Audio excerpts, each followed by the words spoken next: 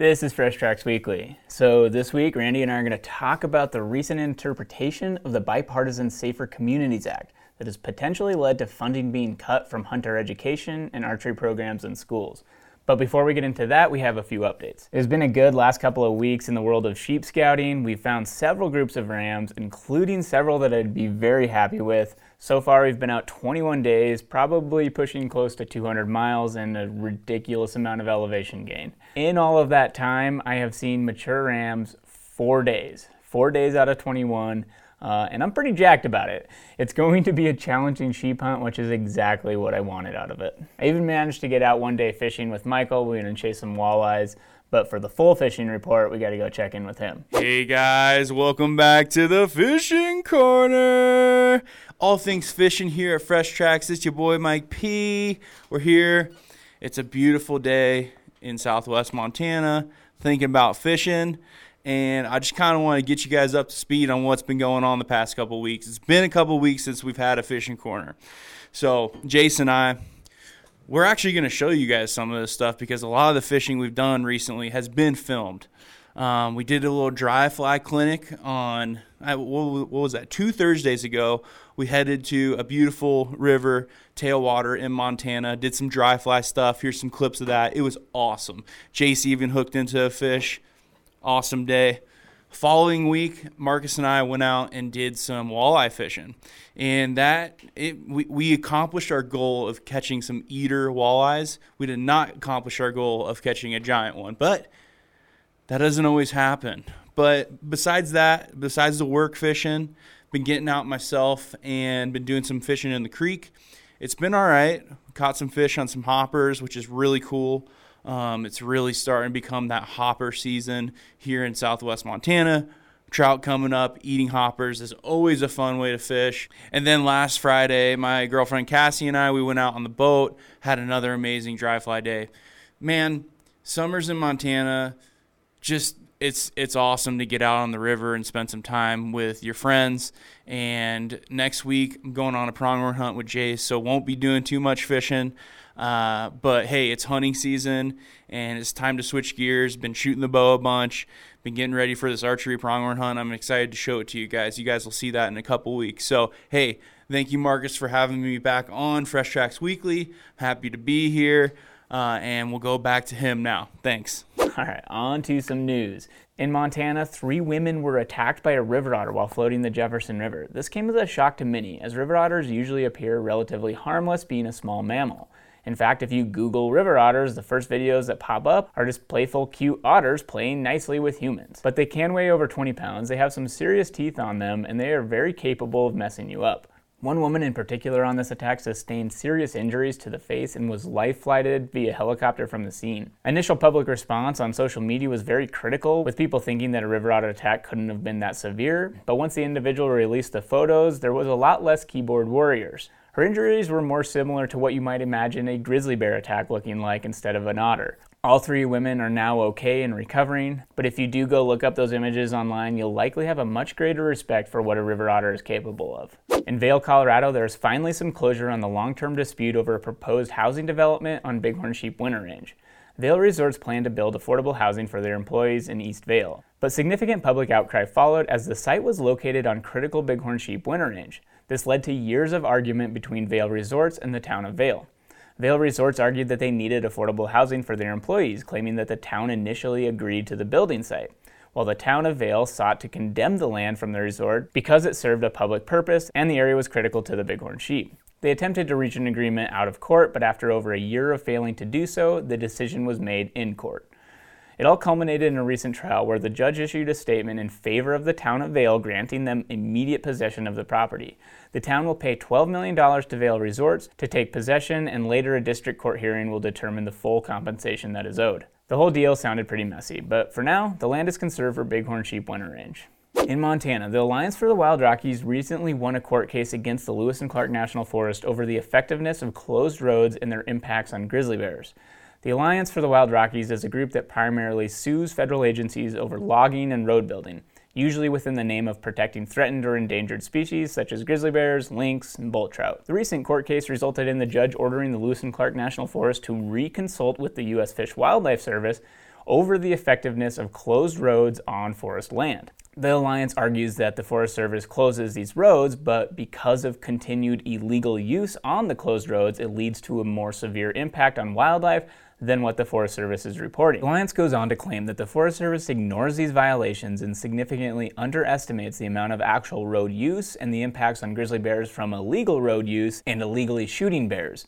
On the other side, critics say the Alliance for Wild Rockies' claims are a stretch, and by continuing to sue the Forest Service, they stall any management on the land. This type of scenario is nothing new, where the Alliance for Wild Rockies and numerous other advocacy groups sue federal agencies to stop projects from happening. Another recent project was one to build a pipeline to pump oxygenated water from a pond to a nearby lake to help dwindling Arctic grayling populations. The water quality in the lake is extremely low in the winter, and a Montana Fish, Wildlife, and Parks fisheries biologist said that the pipeline would probably reduce the risk of Arctic grayling going extinct. But 4 advocacy groups sued to stop the project because the pipeline would go into a wilderness area, which violates the rules of the Wilderness Act. The judge ruled in favor of the groups halting the project. He also compared it to a previous project that they had stopped involving installing water tanks to benefit bighorn sheep, which were also not allowed to be installed.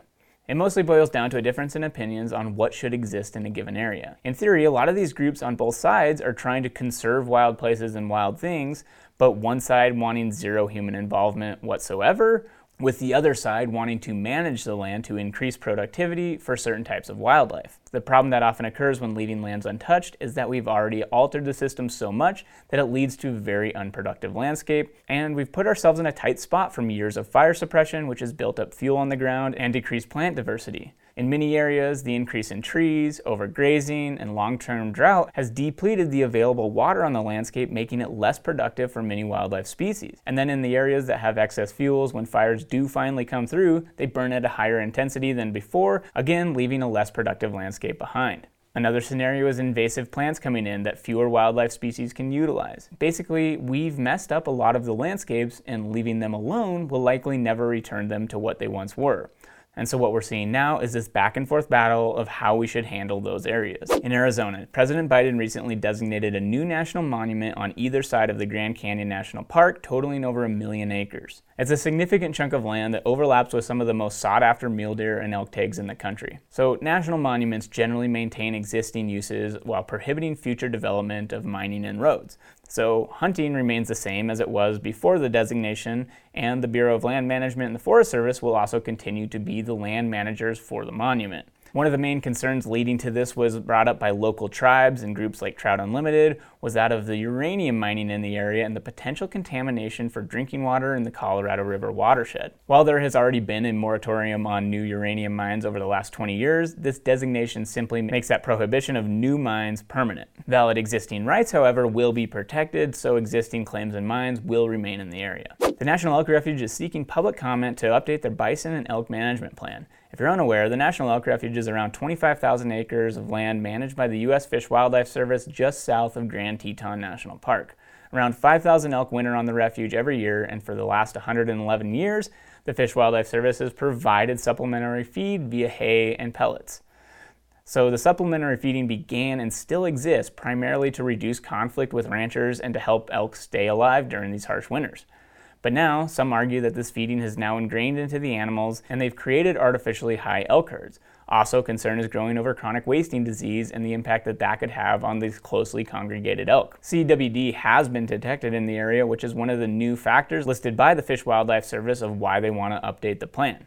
In the last 5 years, the refuge did complete a step-down plan where they've slowly been reducing the amount of feed provided to the elk with hopes of reducing their dependency on the feed. There's a good documentary film on it called Feeding the Problem. I highly recommend checking it out. It's an older film, but it's still very applicable. I think it depicts the issue pretty well in my opinion. But you have till August 31st if you want to comment on the future management of the area. With that, we are going to jump into the deeper dive where we're talking about the recent interpretation that has cut hunter education funding in schools. Just me and you for the deeper dive. Nobody wants to hop in on this one, I guess. I know. What's the deal? We've got a bunch of fraidy cats in the office here or something. Every time we get out there on the ice a little bit thinner, Michael and Jace and everybody's like, oh, well, I don't know. But yeah, we're going to, at least I don't know about you, but on social media and various news outlets have been seeing a lot in the last week about the hunter education funding being cut and archery classes being cut. Right.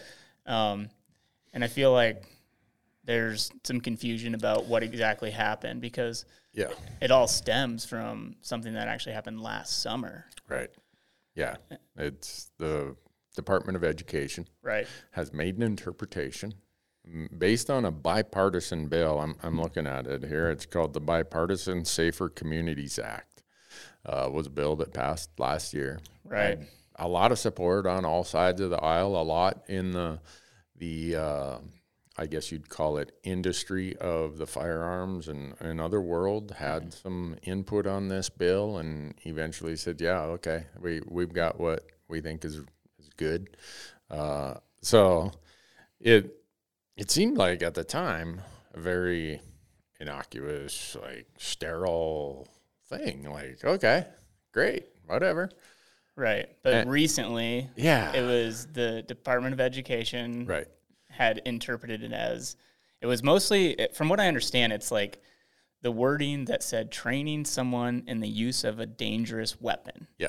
And how they interpreted that was that hunter ed and these archery classes were included in that. Right, because they're training people in the use of a quote-unquote dangerous weapon. Right.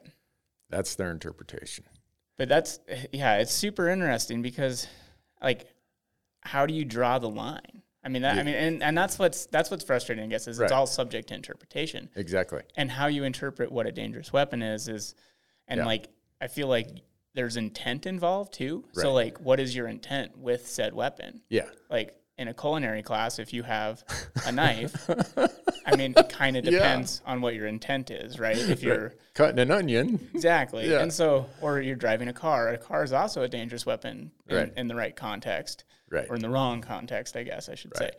So it's really interesting because growing up in Montana, this seems like second nature. Right. And I guess the confusing part too is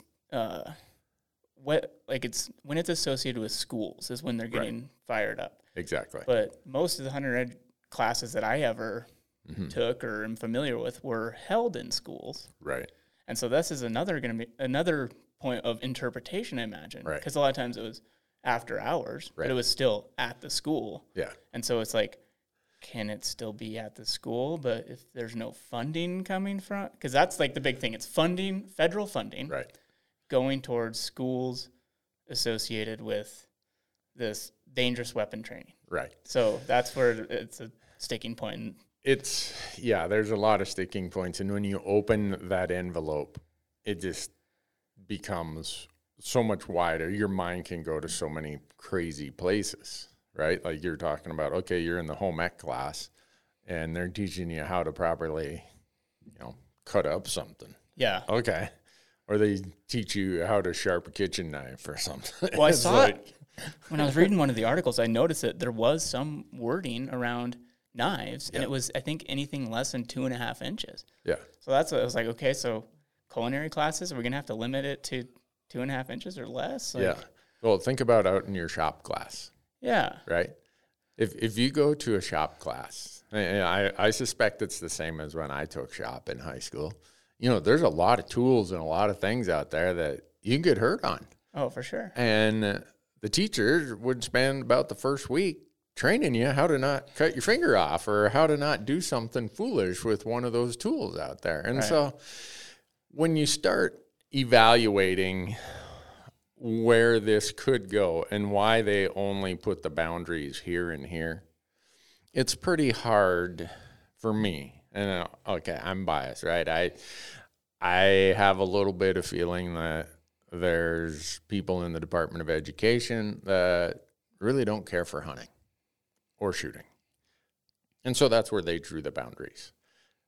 And some would say, oh, no, you're just picking and choosing and you're making this up. I don't think I am.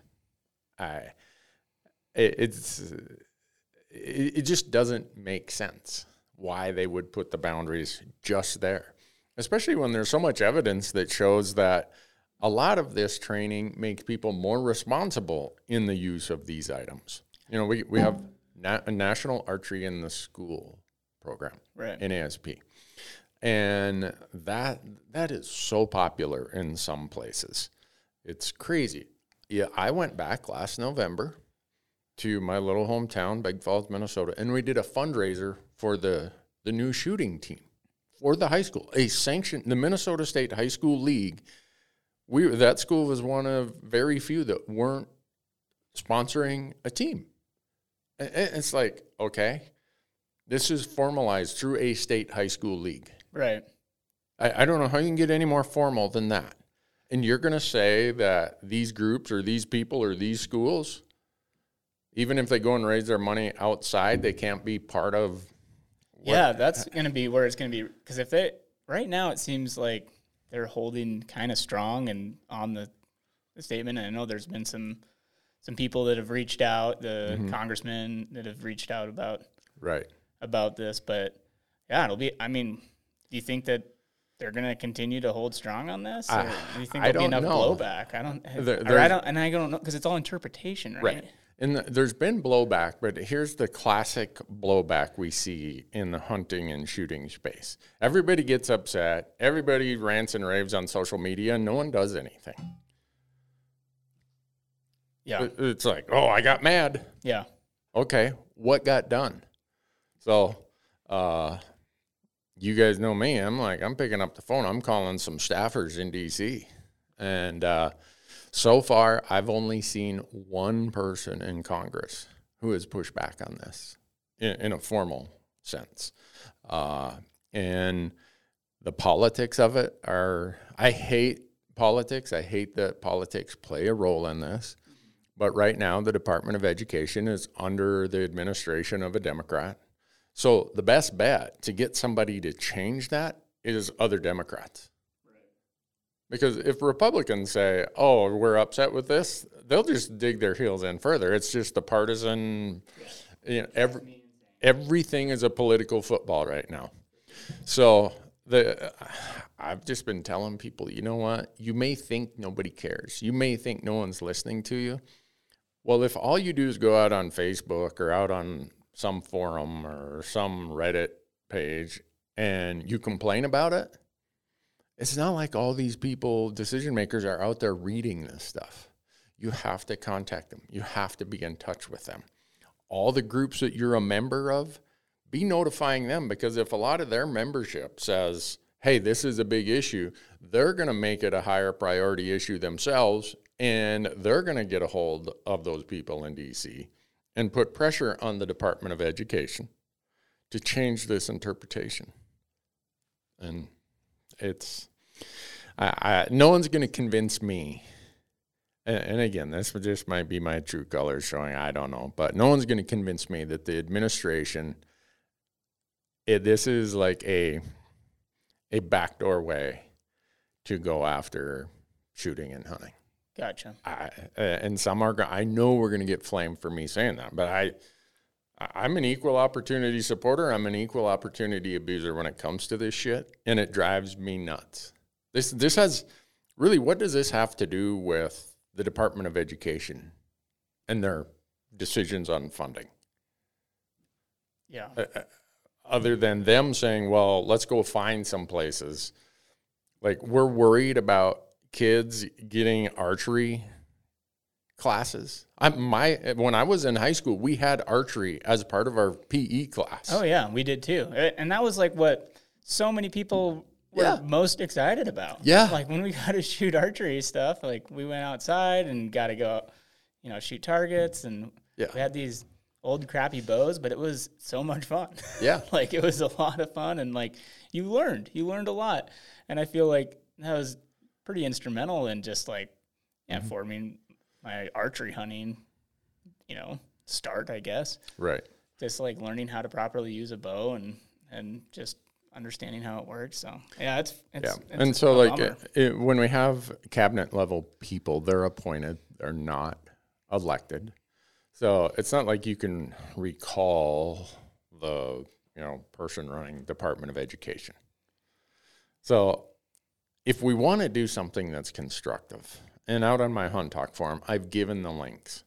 Contact your congressperson, contact your U.S. senator, and put pressure on them to change this, because it can be changed.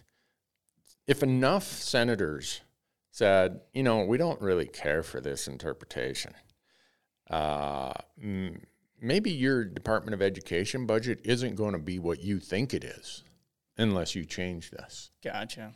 That's how this stuff gets changed. Mm-hmm. So, to his credit, okay, like I say, I'm equal opportunity abuser, equal opportunity supporter. So I'm not a fan of how the administration has done this, but to his credit, Senator Tester from Montana has written to the Department of Education and said, change this. This is stupid. This is completely contradictory to everything in Montana. Mm-hmm. Now, will he be joined by other people on his side of the aisle? Because those are the people who could really influence the administration. And this, you see this right here, we're talking about something at the federal level. We've previously on this and on other podcasts talked about how governors are now appointing people. So again, appointees who are not elected, who are chiseling away at things that are really important to what we do. It's frustrating, but we got to up our game. The other part of this, you think about these groups that are putting pressure on governors or presidents or cabinet level officials. They have people who 24 hours a day, or at least their full-time employment, is to do that. And what do we do as the hunting community? We get a few volunteers to show up and do our best. We are so far behind on our game of playing where this game is now being played. I don't know if hunters are ever going to pony up, open their wallets for that, and say, all right, let's fund some sort of group that their job is to show up also. Yeah. And represent our interest on these things. Because right now we're getting our clock cleaned. Yeah. But if this concerns people, I really hope that they'll reach out to their congressperson or their senator. There's links. If you Google contact my senator, boom, the first thing that shows up is the ussenate.gov. You say what state you live in, and you email him or her. Yeah, pretty simple. Yeah. So one of the things I'm curious about, so if they hold strong and this doesn't, the interpretation is not changed. Right. So what I'm curious about is because currently a lot of the funding comes from, for hunter education, comes from Pittman-Robertson dollars, federal money. Yep. Through excise taxes on hunting equipment, shooting equipment, primarily, and hunting stuff. But so will those funds still be able to be used, or does this have to be completely disconnected from a school? Like, that's what I'm a little unclear on.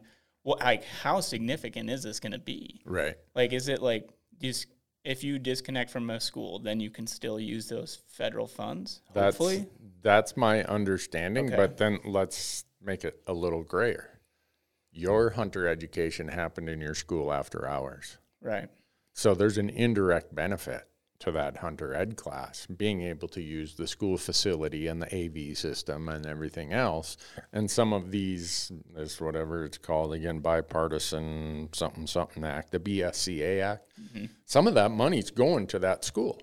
Gotcha. So can that school no longer be the place where hunter ed or national archery in the schools program, or I was talking about, the sanctioned shooting leagues in a place like Minnesota. Yeah. Can those no longer be there? Yeah. I don't know. That's what I'm curious about. And then like the art, like you're saying, like these school sanctioned archery things, are those a thing of the past? Like, is it going to have to be a completely extracurricular activity put on by a third party outside of the And that's what. So I mean, it'd be great if this interpretation is changed. But my mind is just going like, if it's not, what are the true impacts? And exactly. Just trying to understand it. Right. I have no idea where they're going to say, okay, the line is out here or back here or whatever. I have no idea. But for us and what we do and what we advocate for, this has me pissed off to the highest degree. Yeah. And you've seen in the last 5 years efforts to make hunter education and firearms training an elective class for high school students. Okay. Mm-hmm. I don't have any problem. In fact, I'm like, cool. Yeah. You know, well, that trend has had some opposition. It's not like you're forcing every 7th grader to take hunter ed. It's if they want to, they can take it as part of the school system. Yeah, and it seems like what is the harm in training someone how to do something? Because in today's day and age, if somebody has a desire to use a weapon for, a bad thing, they're trying to do something malicious, like they're gonna figure out how to use it. There's enough resources, or they won't know how to use it properly, and they'll still go use it. Right. So it's like you just want to keep people in the dark completely, and not have any education on this whatsoever. Because it just blows my mind to think that if you educate someone on how to handle a weapon safely, that's going to somehow increase the likelihood of them using Doing it for something. Malicious intent or whatever. Yeah. To me, this is just a further trend of urban versus rural America. Mm-hmm. And urban America saying, rural America, tough shit. You're going to live with it. Because these types of things, archery, shooting, hunting, are very much a part of culture in rural America. It's part of what people grow up doing. It's part of how they acquire their food. And I mean, look at how much food gets acquired by people in Montana through this. But the urban part of this voice says, well, too bad for you guys. We're not going to consider the wider view of how far this decision extends. And so you guys just take your lumps and move along. I ain't moving along. I'm going to be a pain in their ass to the end of time. And there's some groups that are really helping us on this: the National Shooting Sports Foundation and the Congressional Sportsmen's Foundation. And those groups are umbrella groups for a lot of our critter groups and other groups that we fund. And they're the ones doing the heavy lifting right now on it. Gotcha. And give them all the attaboys and support that I can to keep pushing this, because I see nothing beneficial that comes of this other than someone can make a statement that say, look what we did. We got Department of Education to cut funding for something like this. We made a statement. Right. Yeah. So I'm not giving up. The other people in Congress that I've reached out to their staff, I've not heard back from them. Gotcha. Hopefully I do. I'm going to keep pushing and pounding. Yeah. And I hope other people do the same, because here's really how it works, right? And everyone says my voice isn't heard. If a staffer has 5 emails on the same topic, that gets passed along to the chief of staff of that congressperson or that senator. And if there's 10 or 20, that chief of staff is coming out to the state. The next time they're in state, they're going to have a meeting with that group of people. And yeah, a state like California takes an awful lot of those emails to get a senator's attention. A state like Montana, Idaho, Wyoming, the Dakotas, the rural states, it only takes about 4 or 5 emails on that senator. Someone's reaching out to you. So don't feel that you're without voice. Don't feel that it doesn't make a difference. That defeatist, apathetic, kind of fatalistic approach is what the other side wants. They hope that's what we do. They hope we just go and complain on Facebook and don't do anything that creates action. So I need a blood pressure pill, Marcus. Well, it's a good call to action, hopefully. Yeah. Yeah. It'd be great if the interpretation is changed, but yeah, we'll we got to get that changed, because if you think about how far out they can leverage this to all the examples you mentioned, this has a lot of tentacles that would go a long ways to really messing things up, at least in rural states. Yeah, for sure. In places we live and where a lot of our audience lives. Gotcha. So, all right. Well, thanks for educating us and giving us a Now lowdown. And Now I know why Michael and Jace didn't want in on this. They saw my blood pressure was up this morning. They're like, boy, we don't want in on that. Randy's going off the rails. But anyhow, thanks for bringing it up. I hope our audience takes action, and maybe in the video link we should put where you can contact your senator and your congressperson. I'll do that. All right. All right. Good. Thanks, Marcus. Yeah, thank you.